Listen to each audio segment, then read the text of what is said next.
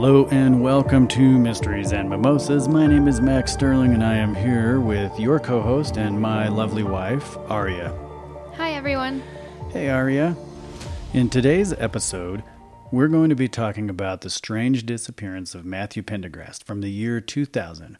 But before we get into this one, I'm going to run Aria through some short trivia from the year 2000 so we can remember together what the world was like that year. Are you ready? I'm ready. Question number 1. The 2000 Summer Olympics were held in which city?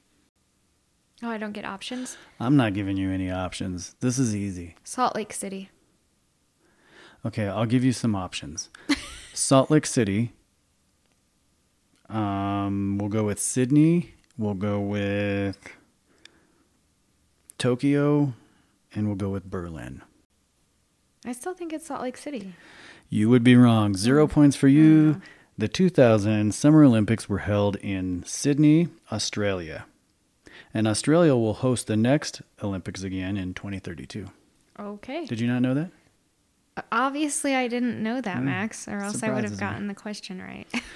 Question number 2. Which reality show got its start in America in 2000? American Idol, Survivor, The Amazing Race, or The Bachelor? The Amazing Race. Man, that's such a good show, right? But it's not. It's Survivor. It was Even Survivor? better. I thought that Survivor was in like the late 90s. Okay. I feel bad for you that you're losing this bad, so I'm going to give you a redemption point. Who is the winner of Season 1, Survivor? Rich. Who's the guy that would walk around naked? I know who he is. His name was Rich. Richard Hatch. Richard Hatch, yeah. I'll give it to you. You knew it. Of course I did. Yeah, congratulations. Yeah, I remember that season. All right, 1 for 1. Question number 3.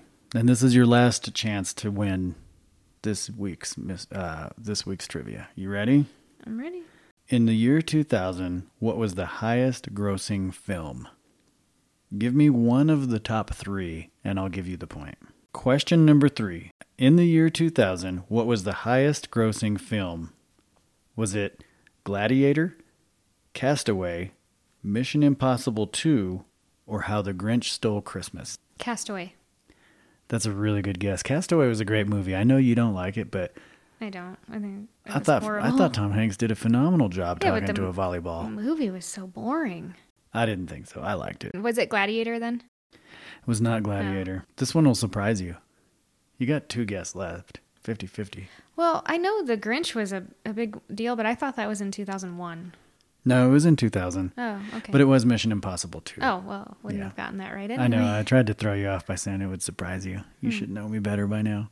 I've never seen any of the Mission Impossible movies, so... They're okay. I'm not a fan. Yeah. I am a fan of The Grinch Stole Christmas, though. I love that one. Jim Carrey did the best. They couldn't have picked a better person to be that character. Oh, no. He did a good job. Yeah. All right, so... Geez, you got one out of 3. That's pretty good. Thanks. Thank you for being kind. Yeah, I mean... I don't do very well in trivia. I don't know what it is. You do better than I would do. You know I'd get them all wrong. I know. I think maybe I don't know. Maybe all right, I'm next nervous. week. Next week, trivia me. Oh, okay. Yeah. I got it. All right. Enough of that. What's our mimosa recipe? That's the important thing. Today's mimosa recipe is an orange creamsicle mimosa. Yum. Yes. So that one requires 2 cups of chilled orange juice, 2 tablespoons of chilled heavy cream, 2 teaspoons of granulated sugar, and 2 cups of chilled champagne. All right. So tell us what we're talking about today. So we just finished up 3 episodes from Tennessee and Kentucky. And today's case takes us southwest to Memphis, Tennessee. 3 years after the disappearance of Lucy Meadows and the kidnapping and murders of Jackie Beard and Morgan Violi. Today we're talking about Matthew Pendergrast. In December of 2000, Matt was attending college in Memphis, Tennessee, when his vehicle was found abandoned 120 miles away in the neighboring state of Arkansas. Matthew was never seen or heard from again. Matt was born on January 4th, 1977, to his parents Mary Ellen and Jeff Pendergrast. From a suburban town in Atlanta, Georgia, Mary Ellen worked as a community care nurse for DeKalb County, and Jeff is a retired plastic surgeon.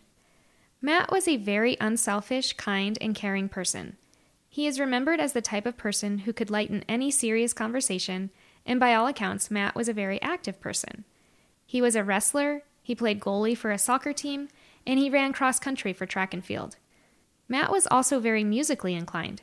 He played the drums and other percussion instruments. Matt was described by one of his friends as the perfect balance between an introvert and an extrovert. So you mentioned that Matt's mom was working as a nurse and his dad's a retired plastic surgeon.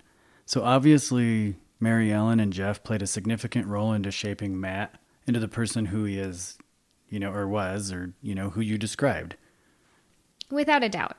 In fact, at the time of Matt's disappearance, he was attending classes at Rhodes College, a 4-year private coeducational college specializing in science and liberal arts. In the first 2 years at Rhodes College, Matt was following in his parents' footsteps, studying pre-med, but after taking a trip to Mexico, Matt changed his major to Spanish. That's impressive. To change your major from pre-med to Spanish says a lot about who Matt was. In the summers of 1999 and 2000, Matt volunteered in an orphanage outreach program in the Dominican Republic. This experience inspired Matt to set new life goals. Matt quickly became interested in starting his own nonprofit organization to help orphan children. Matt had big plans to work for an Atlanta-based nonprofit organization to learn about that organization's fundraising methods, the legal aspects of it. Matt was hoping to take all of that information and use it to help him when he started his own nonprofit later in life. That's also really impressive. So how old was Matt when he was missing? Matt was 23 years old, and he would be 47 years old today. So at 23, not only does Matt have an incredible reputation with his family and his friends, but he also has these plans to make a very real and very true impact in our world, because obviously he gave up his, dream of studying pre-med to help orphans. Yeah, it's pretty incredible. Yeah, that's very incredible. On December 1st, 2000, Matt was attending Rhodes College, finishing up his last semester when he vanished. Matt was just 2 weeks away from graduation. The night before, Matt appeared in a play on campus. The play was titled Between Pancho Villa and a Naked Woman. Matt was finishing up his degree requirements, and he was scheduled to attend his Spanish class at 9 a.m. that morning, but Matt never showed. Matt wasn't living on campus. He was renting a room from a lady named Margaret near the school. Margaret remembers hearing Matt moving around before leaving the house between 7:30 and 8 a.m. that morning. So the timeline provided by Margaret is consistent with Matt leaving to attend his 9 a.m. class, right? Exactly. So up until this point, everything seems normal, but this is the last time Matt was reportedly alive and well. But another strange thing happened. One of Matt's friends received a message from him at 7:30 that morning which said, "Everything's all right, no problem, I'll talk to you later." And that was a voicemail. So not like a text message, but a voicemail. That same friend recalled talking to Matt the night before until about 2 a.m., during which Matt was described as upbeat. During that phone conversation, Matt was discussing an outline he was putting together for one of his final papers. Yeah, that is a strange message, but whatever Matt had going on, he must not have seemed too concerned, to leave that message. I wonder if police ever questioned whether or not Margaret was able to determine if Matt was alone in the house, based on the sounds that she heard. I mean, I would imagine if she heard another person's voice, she would have reported that, and that would have been very apparent, but is it possible that she could have heard two people in the house without realizing that it wasn't two people and it was, just assuming that it was just Matt? That's an interesting thought, but nothing that I found in my research indicates Matt was with someone when Margaret heard him in the house that morning. I'm not sure if that was ever considered by the police or ruled out or anything. I didn't see any information related to that. Okay, that makes sense. Depending on how close Matt's room was to the college, leaving at 8 a.m. would leave Matt enough time to meet up with someone, right? So even if Matt was alone in the house, maybe Matt had plans to meet with someone that morning before going to class. Oh, it's definitely enough time to meet someone if Matt had that plan. Matt was renting a room less than half a mile away, which is only about a 10-minute walk, But again, we don't have any information to believe either of those scenarios took place. Okay, but if he only lives like a 10-minute walk away from school and he left his room at 8 a.m. for his 9 a.m. class, I mean, if my calculations are correct, that would place Matt at his classroom at 8:10, 10 minutes after 8, assuming that he usually walked to class. I'm not going to double check your work on this one, but yeah, that sounds about right to me. If he was walking, like you said, and not driving. If he was driving, it would have been even quicker. Oh, of course. So I think it's easy to conclude Matt had something planned prior to class then. I don't know if it's necessarily related to the case, but he could have, left early to go study for his finals or go get breakfast or, maybe go grab a cup of coffee or, like I said, maybe he was meeting up with someone unexpected. The next day, Mary Ellen answered a phone call from a man by the name of Joe Murdahl asking to speak with Matt. When Mary Ellen told Joe that Matt was away at college in Memphis, Joe told Mary Ellen he found Matt's Toyota 4Runner parked on a levee inside a private duck hunting preserve in Lonoke County, Arkansas. This preserve is known as the Bayou Meto Preserve. Joe said he and his friend went to the preserve to hunt at about 10 a.m. on Friday, December 1st of 2000, during which time Joe said the 4Runner was not there. However, when Joe and his friend returned at about 2 p.m. that day, they found the 4Runner parked on the levee. Joe said they left a note on the windshield asking the owner to remove it, but the next day the 4Runner was still on the levee, unlocked, with the keys in the ignition. Okay, so let me get this right. Margaret says Matt left between 7:30 and 8. He was scheduled to attend his Spanish class at 9 a.m., just a few minutes away from his room, but he never showed up. And then sometime after 10 a.m., Matt's car is found in Arkansas. So how long of a drive is it from Rhodes College to this preserve? Do you know? It's about a 2-hour drive. Okay, so that timeline supports Joe's witness statement. So if he leaves at 8 a.m. and heads directly to the preserve, that would get him there right at 10. But I'm guessing Joe didn't see his car there at 10, like you said, so he could have showed up any time after 10 but before 2. So this timeline's making sense. Right. Based on what we know. Right. So the next day, when Matt's car was still on the levee, Joe opened the glove compartment in the 4Runner to look for the owner's contact information. Yeah, I was wondering how he got Mary Ellen's phone number. Yeah, Joe found a receipt for an oil change which contained Mary Ellen's phone number.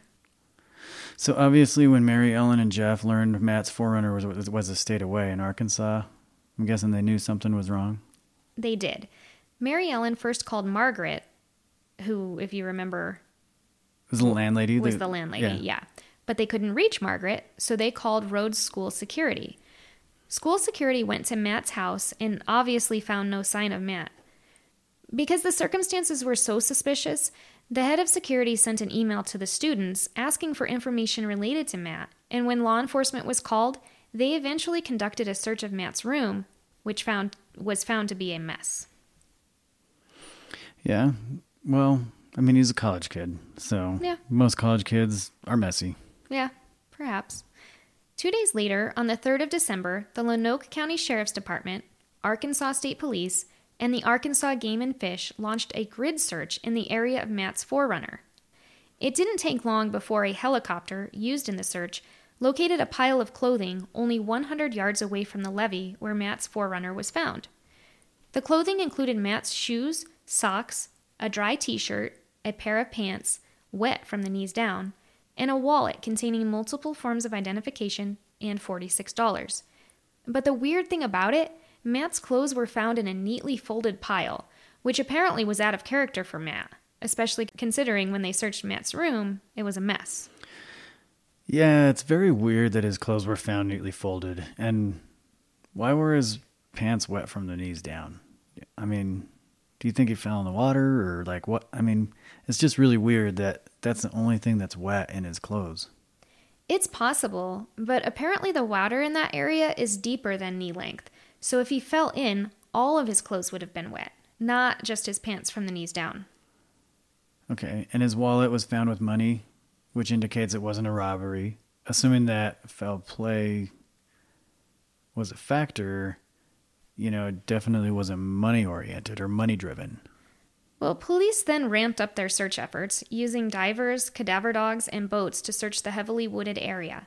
Matt's parents decided to stay back home in case Matt showed up, or in the event someone called to demand a ransom, but no signs of Matt were ever found. So I guess the question is, what business did Matt have in Arkansas, right? Yeah, well, Matt's parents said Matt has gone camping in the Ozarks before, but neither Jeff or Mary Ellen knew of any reason Matt would have been near the Bayou Meto. Okay. Investigators impounded the 4Runner and took it to the state crime lab for processing. Inside the car, investigators found Matt's backpack, which contained journals of poems, reflections, observations of life, death, and nature. Oh, that's interesting. Yeah.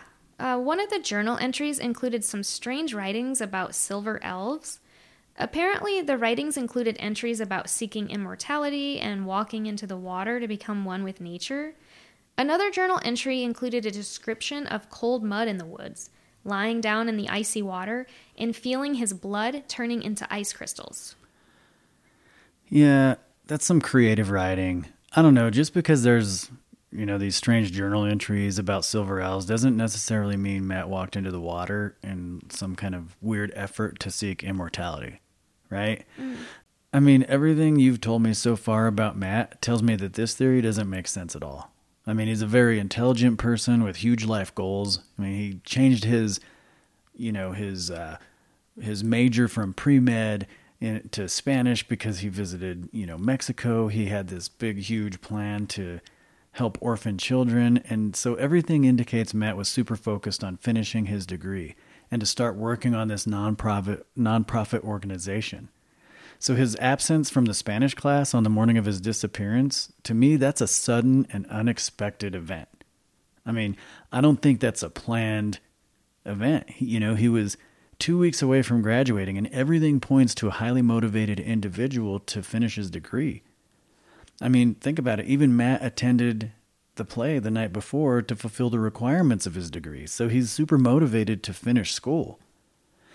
I'm just saying, I'm sure that Spanish class at 9 a.m. was also a requirement, and I'm sure he had final exams to finish. He was only 2 weeks away from graduation. So even if he was interested in seeking this immortality through some type of water source for silver elves, I just don't think he would have traveled all the way to Arkansas to do this. Yeah, I mean, I agree with you. He seemed to have his life kind of planned out and in order. And he was working toward those plans and those goals that he had set for himself. He even was talking to his friend about an outline that he was doing for a final paper up until 2 a.m. that morning. So in my mind, he's still thinking about graduating and, finishing his degree and all these things, like up until 2 a.m. that morning. So I agree with you. It doesn't seem like it was a planned thing. It seems like it was very unexpected and out of character for him. And you're right. That's a good point that you make.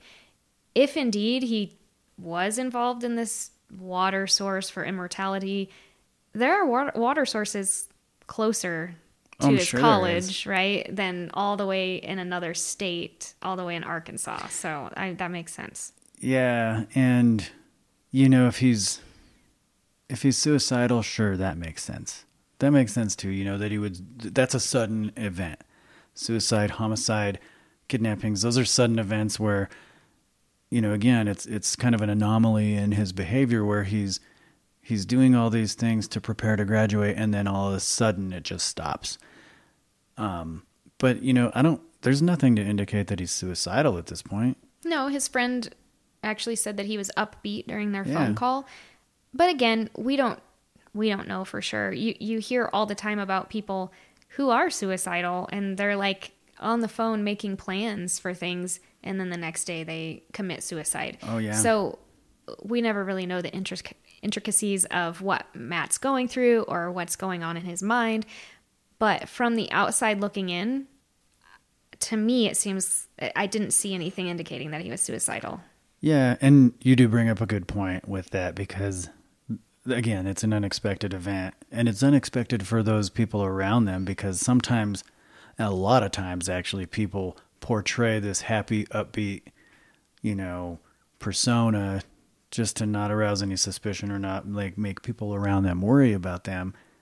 And the perfect example of that is you just take a look at Robin Williams. Exactly. Nobody ever expected him to commit suicide, but he was suffering inside, and he had that unexpected event. So yeah, I mean, you normally find, and again, this is in a general sense, that people who are truly committed to following through with the act of suicide aren't going to necessarily give those warning signs ahead of time, because they don't want someone to stop them. This is something that they have in their mind that they're going to do, and they don't want people to know about it. So they're going to go off and do that. So for sure, again, it's, that's a very general sense of, suicide. Everybody's different. Every case is different. But, like I said, us looking at this research, there was no indication of it, I guess. Yeah, I agree. So Jeff and Mary Ellen actually hired a private investigator. Both the private investigator and Matt's parents believe Matt's clothing was staged. Seems like it would be. Yeah, it wasn't how it was neatly folded. Mary Ellen thought it was very uncharacteristic of Matt to fold any of his clothes. In fact, when police searched Matt's room in Memphis, again, they noted his room to be a mess. But when Mary Ellen went through Matt's room, she thought the messy room was typical for Matt, describing an unmade bed and various clothing near a suitcase. Well, if Mary Ellen's like any other mom in the world, she would know best, because she's probably spent most of her life, or at least a great deal of her life, picking up after Matt, kind of like I spend a great deal of my life picking up after you. Okay, well, I was going to say, of course, because she's his mom, she's going to know better. But then you added that tidbit about how you clean up after me, and that's just funny. Yeah, you're right. That's not true. Anyway, not at all. Sorry, go ahead. Yeah. Okay, I just have to It's throw the this other way out there. around. Yeah, for sure. It is. I admit it. I mean, the laundry basket is here. It's like right here, and your clothes are right next to it. You couldn't, you just can't take that extra effort to put them in the basket. I just want you to see that they're there and wash them first. That's all. Okay. It's a life hack. No, it's not. Okay. Anyway, sorry. It's not. This is not about me. Let's go. Right. Continuing. So the private investigator also found another suspicious incident that happened 3 weeks later in the same area where Matt's car was found. Okay. On December 28th of 2000, a trooper came across a man in a Cadillac who ran out of gas. According to the trooper, the man was shaking uncontrollably, but the trooper assumed he was shaking because it was cold outside. While the trooper was in contact with this man, another motorist arrived with gas, and the man went on his way, but not before the trooper took note of the Cadillac's license plate number. That's a typical trooper for you. I mean, I'm surprised this trooper didn't write this man a ticket and tow his car, just for being in the wrong place at the wrong time. Hey now. Well, be nice. I'm just saying. Okay, so, yeah, you can give this trooper a hard time, but troopers pay attention. They're very detail-oriented. And thanks to him, we have a license plate number because he took it down. Okay, yeah, that's fair. It's more than fair. So good on that trooper. Listen, I respect what troopers do. I don't write tickets for a reason, because I myself speed. Right? And I don't want to be hypocritical, because I'm not writing speeding tickets unless you absolutely deserve it.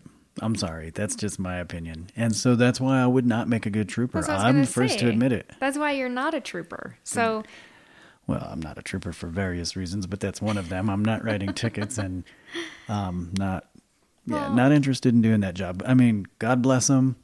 There's a place for them. They keep us safe. They, investigate the crashes that we do or that we have, and, they slow us down. And in fact, they slow us down so much during rush hour, they make me late to work almost every day. Oh my gosh. They take drunks off the roadway. Yeah, no, I said that they have their place. I have a special place in my heart for troopers, and you're hurting my heart right now with your commentary. So that's because you used to be one. I know. So I'm just okay. Anyway, it's not about the trooper, and it's not about you. You're getting in your feelings. You need to continue. Okay.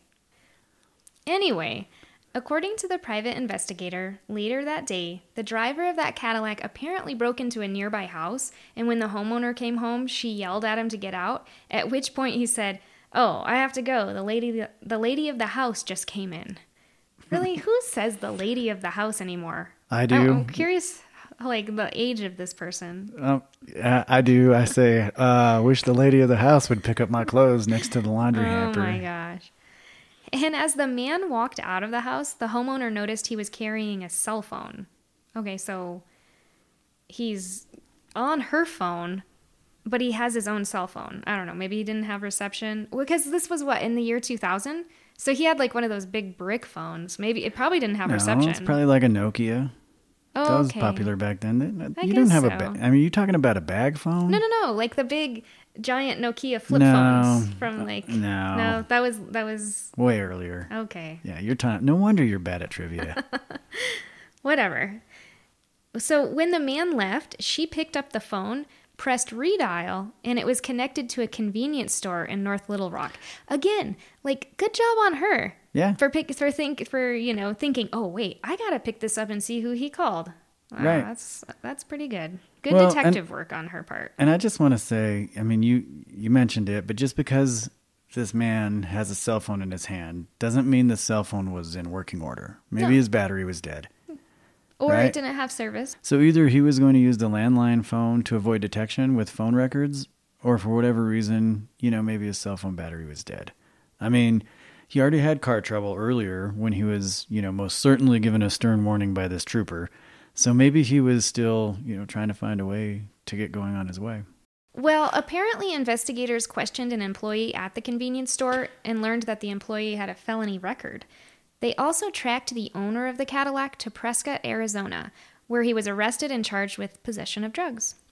Apparently, a search of that Cadillac was conducted in Arizona using luminol, and an apparent red circle consistent with the shape of a head was found inside the trunk on the wheel well. Okay, so for those of you who don't know, luminol is an organic material used for forensic blood detection. Luminol is highly sensitive to blood and non-destructive to other forms of blood testing. So even after its application, it has no degradation effect on the blood it comes in contact with, so you can continue to DNA test it.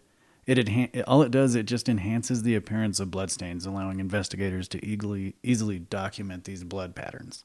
Okay. Although investigators found an apparent bloodstain inside the trunk of the Cadillac, further testing did not reveal a DNA profile, unfortunately. The private investigator believes the Cadillac driver had Matt's body in the trunk when that trooper contacted him, but there's no information available to support that belief. The private investigator also theorized the Cadillac driver killed Matt, buried his body outside of the search area, and returned to the scene of the crime to move Matt's body. He also believes the driver of the Cadillac either asked to borrow Matt's 4Runner or convinced Matt to drive him to Lonoke County to facilitate a drug deal. And when Matt figured out why the man wanted to use his 4Runner, Matt changed his mind and tried to get away. And this is all a theory from the private investigator, right? So I wonder if that private investigator thinks that Matt knew that man then. I mean, that's an interesting theory, but again, I don't think it makes any sense. And so just think about it. Why would Matt willingly agree to take someone to Arkansas at the detriment of his schooling when he was only 2 weeks away from graduating? I mean, if this Cadillac driver had anything to do with Matt's disappearance, it makes a lot more sense that Matt was forced against his will to go to Arkansas. Not that he helped anybody or went on his own. Right. Because if he was going, as this, private investigator theorizes, if he was going to help somebody facilitate some drug deal by letting him use his car, or going with him, he knows that he's not going to have enough time from 8 o'clock in the morning to go all the way to Arkansas 2 hours away and then back and make his Spanish class. Exactly. So one of the most widely accepted theories related to this case is that Matt was carjacked in Memphis by someone who lived near Kerr Road in Arkansas, because that's where his car was found and where that Cadillac was located by the trooper. Yeah, I mean, it's a really, really interesting case because, like you always say, people don't just vanish. I mean, I still think that, there's a lot of theories, and I just think that foul play is my number one theory. You have a suicide theory, a silver elf theory, where he's, returning or going to nature to become immortal. This weird theory about this person who, took him from Tennessee or Memphis all the way to Arkansas, and, later comes back and grabs his body with a Cadillac.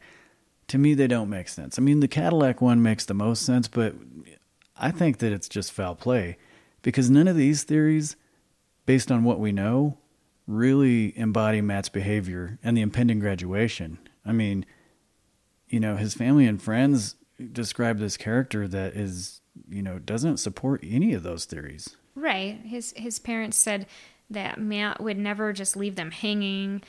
He was upbeat. He, like you said, he was looking forward to graduation. He was working toward his goals. None of that really makes sense in regards to those theories. Yeah, I mean, and if you think about the silver elf theory,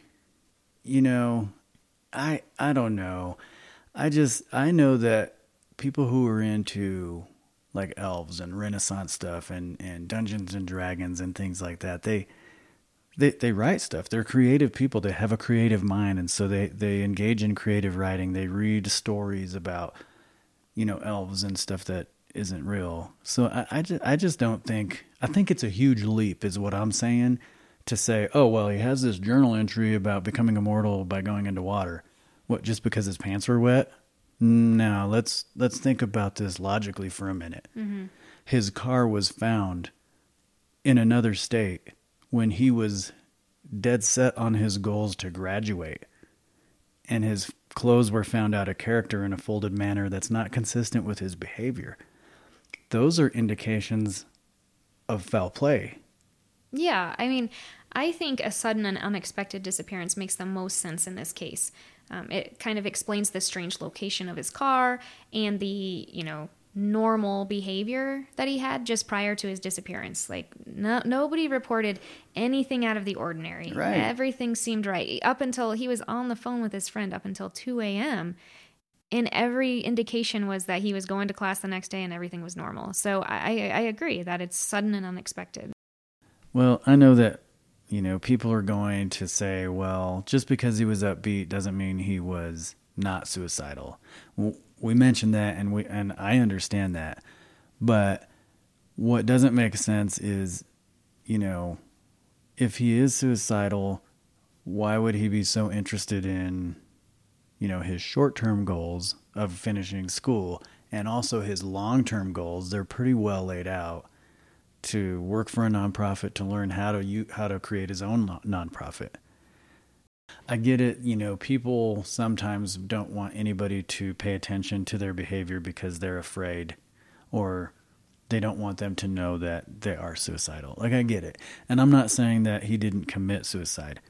I'm just saying nothing that we have presented indicate that. I think jumping to the conclusion that he committed suicide is just an assumption with no facts, nothing to back it up. What, because he talked about silver elves in a journal entry? Who knows how old that journal entry is? Right.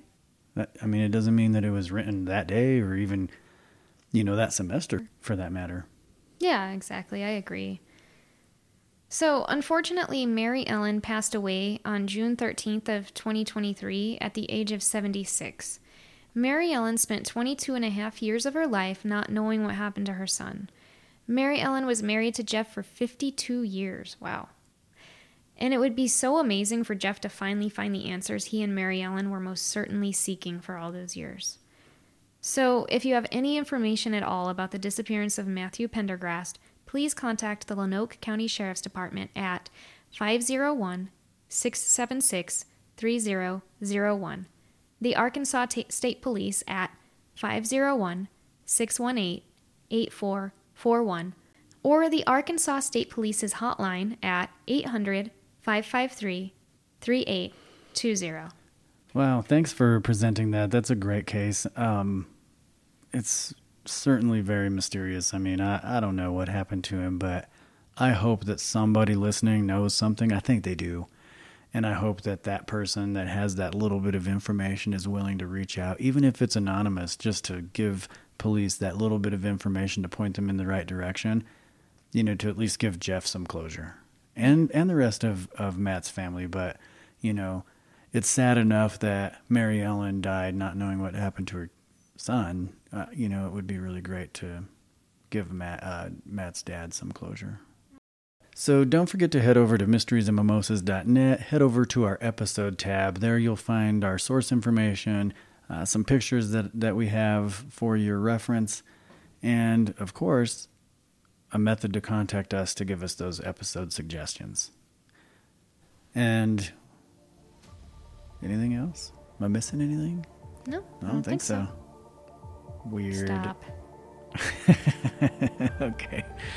All right. Until next time, thank you for joining us on Mysteries and Mimosas podcast and signing off. Cheers. Cheers.